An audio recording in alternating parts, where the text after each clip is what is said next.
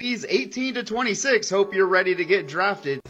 Listen, I don't claim to know how the world works, but I do know you're barking up the wrong tree. Why are you going after them little girls when there is an entire generation of angry and ready to go menopausal women? We're ready. You don't even need to draft us. Just let us know where we need to be and when. We all got minivans. We can carpool.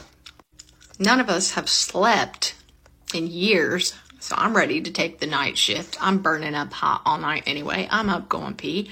Give me a gun and put me out for post. I drink my coffee black as death, so I will not be trying to hunt some Starbucks to get a pumpkin spice latte somewhere out in the desert. I've raised my kids. I'm mad at my husband most days. Let's go. I got nothing to lose. I have so much PTO at work right now.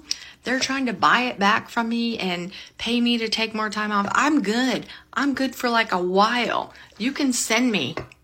These little girls don't need to go. They got a lot going on. They have counseling appointments. They're in school. They got their little boyfriends and stuff like that. We got nothing going on.